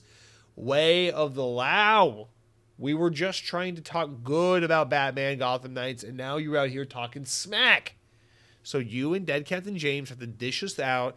You know how it works. You and Dead Captain James, you meet at Harry Pizza, and you got to do a wrestling match. Loser has to eat a pizza with the other guy's chest hair on it. It's just the way it works. I don't make up the rules. This is how it's always been done. It's probably how it always will be done until someone comes along and changes our way of life. Thank you, sir, for writing in. Also, next week I'll stream Sonic. How do you like that? Headhunting Halo writes in with the next comment. It says, last comment, always rounding out with Headhunting Halo. It says, whoop, whoop, whoop, Sonic Day. Sadly, I picked up God of War instead. Please forgive me. I don't forgive you. By the way, I told you that Modern Warfare 2 would sell faster than any other COD. $1 billion in 10 days must be nice. I'm at a point where I'm going to put my wife on... Wait. Must be nice. I'm to the point where I'm going to put my wife on Feetbook and sell pics of her feet without knowing. Apparently, that's where the money is at. Also, have you seen a price of eggnog? $7.69. What the fuck? Bend me over now and call me Charlie. But I'm having fun on Modern Warfare 2. Got 4 gold camos so far. Just need more maps. The winter update for Halo is really good too. If you play it soon, get Social Slayer, wacky fun games. Glad to see it slowly turning into an actual Halo game. Headhunting Halo, that is actually probably the most concise and readable comment I've ever gotten from you. And I don't mean that as an insult. I feel like I picked up on everything you mentioned there. First of all, Sonic over God of War, although God of War is great. Second of all, Call of Duty doing real good, and you're doing real good in Call of Duty. Wow, 4 gold camos already. I only have 1. You make me jealous. You make me feel small, okay, Headhunting Halo? Also, $7.69 for eggnog. There's no fucking way I don't believe you. Or what's that? What is it called? T.E. Lee or whatever? What's the generic cheaper brand that you find at most grocery stores? T.G. Lee? T.E. Lee? What is it? Because there's no goddamn chance in hell they're charging you nearly $8 for what? Like a half gallon of eggnog? Are you kidding me? And where the hell are you finding eggnog? It's barely November, bro. We got turkeys to kill. Stop thinking about Fat Man jumping down your chimney so fast, okay, man? Take a deep breath. Go to GameStop. Sell your copy of God of War Ragnarok. Pick up Sonic Frontiers. Pick up a case of Mountain Dew on your way home. And chill the fuck out, bro. It's going to be okay. And thank you for writing in. And thank you to everyone for writing in. And thank you for everyone for listening. Because with that said, we are done with Xbox On Podcast this week. Yes, I know. It's like, what the fuck are you talking about? An hour and 40 minutes or something like that for Xbox On? Unheard of. Well, things are changing. Times are changing. We got a hurricane coming here tomorrow. It's November. What the fuck is that all about? Speaking of November, guys, we're still in the thick of game release week, month, whatever. A couple games I want to mention that are coming out in the coming days. Next week when we meet, Pentiment by Obsidian will be out November 15th. Also, Somerville by Jumpship, the ex-Playdead guys, will be out November 15th. Both of those Game Pass titles. And then the week after that, we'll be getting Evil West on Xbox. I cannot wait for that game, November 22nd. So, guys, still tons of great games to come. Warhammer 40K later in the month. Callisto Protocol next month. High on Life. Crisis Core. Marvel's Midnight Suns. Boy, we is eating good on the Xbox, baby. But thank you for writing in. Thank you for all listening. You guys, I hope you take care. I'm not joking about Sonic. I know it's like kind of a meme that I love Sonic so much, and I'm almost 30 years old, but listen, I love Sonic, and I'm not afraid to admit this game is damn good. So have a great weekend. Stay safe out there. Play some Xbox. Spend some time with your loved ones. Eat a good meal. But most importantly, don't even fucking worry about powering your dreams. Instead, and for this week only, gotta go fast.